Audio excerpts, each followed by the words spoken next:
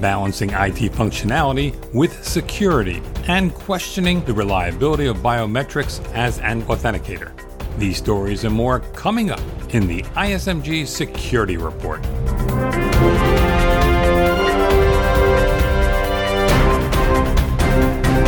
Hello, I'm Eric Chabrow. We begin today's security report by examining a constant information security challenge, balancing functionality with security. That's becoming increasingly important with connected medical devices. To discuss this balancing act, I'm joined by Healthcare Info Security Executive Editor, Marianne Kolbasuk-McGee. Hi, Marianne. Hi, Eric. How difficult is this balancing act among connected medical device manufacturers? That's not an easy question to answer. In fact, some device makers may not be taking security as seriously as they should. The security research firm Whitescope has released preliminary findings of a study that examined the security of implantable cardiac devices and related systems from 4 manufacturers. The research turned up over 8,000 known vulnerabilities in pacemaker systems and related third-party software libraries. The problem areas included lack of encryption and authentication and bugs in code. The study's findings also reemphasized the industry-wide challenges in keeping systems updated and patched. Whitescope did not identify the 4 vendors it studied, but its researchers informed the manufacturers, as well as federal regulators, including the Department of Homeland Security, about their findings of security problems. Here's Whitescope's senior security researcher, Billy Rios. What we didn't want to do is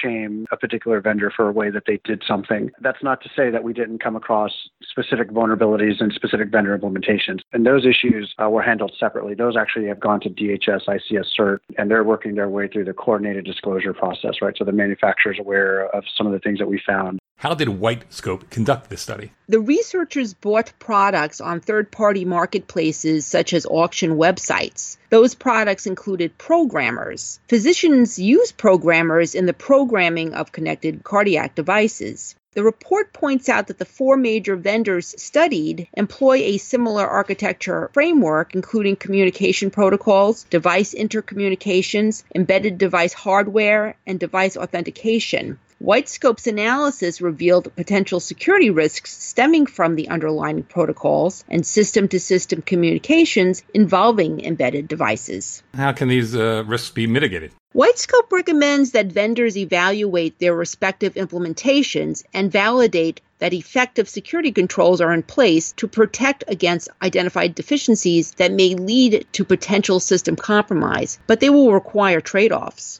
We came across some obvious trade-offs for patient care and cybersecurity. Whether or not those are considered actual, real cybersecurity issues or not, I think that's still up for debate. At the end of the day, a lot of these decisions are going to involve trade-offs as far as what benefits do they provide to the patient care, and then what risks do they kind of bring up from a cybersecurity standpoint. Rio says that there are some definite places where patient care apparently influenced the design of some systems. Such as? None of the vendors of device programmers require authentication for programming implantable cardiac devices, and as a result, easy access to a programmer provides the potential for a user to program any supported implantable cardiac device, and that poses security risks. Rios points out that a lot of the problems he and his colleague discovered cannot be easily fixed. There's not going to be clear-cut solutions for a lot of these problems. It's going to be understanding what the potential benefits are, what the potential risks are, and finding a good compromise between the two, and then making sure that everyone understands why we're going forward in a particular direction. Rios says moving forward, all stakeholders, vendors, industry groups, regulators, physicians need to get together to identify the proper balance between usability and security. Thanks, Marianne. Thanks, Eric. When we return from this brief break, you'll hear a report from ISMG's Jeremy Kirk on vulnerabilities in biometrics as an authenticator. This is the ISMG Security Report. Deception technology. When it works, it works.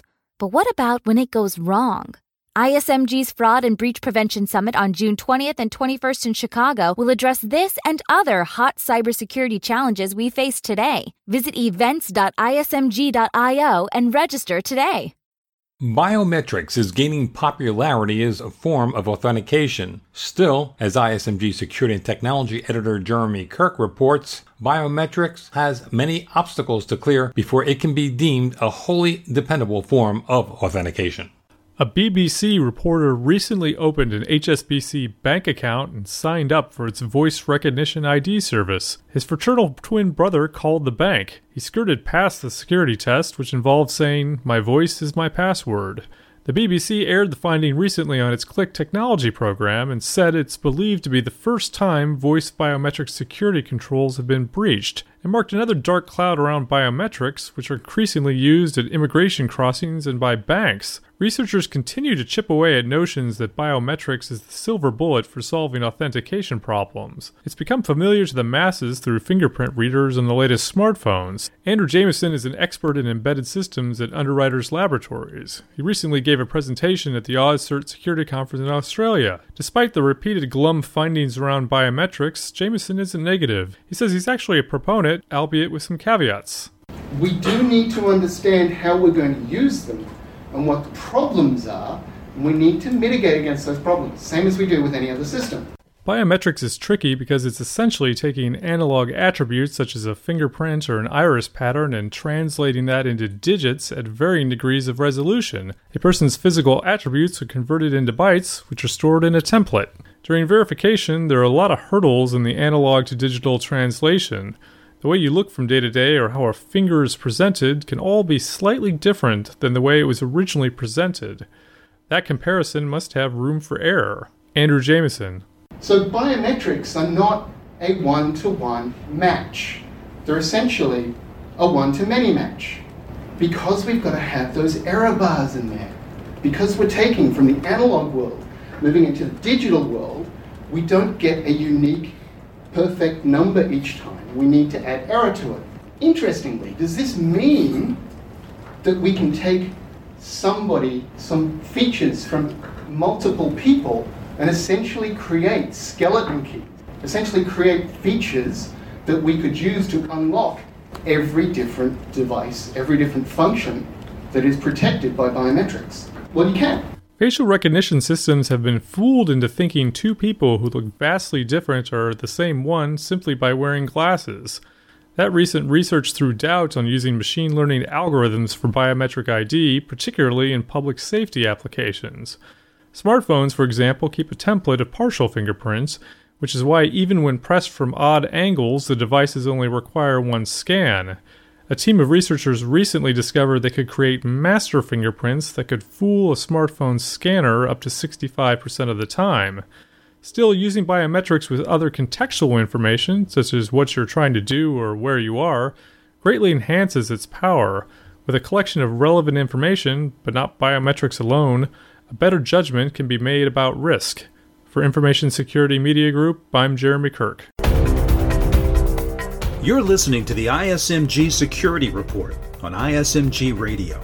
ISMG, your number one source for information security news. Finally, LEDs, those blinking lights known as light-emitting diodes found on most common routers, can be exploited to covertly siphon sensitive files, passwords, and other critical data. That's according to a paper published this week by researchers at Ben Gurion University in Israel.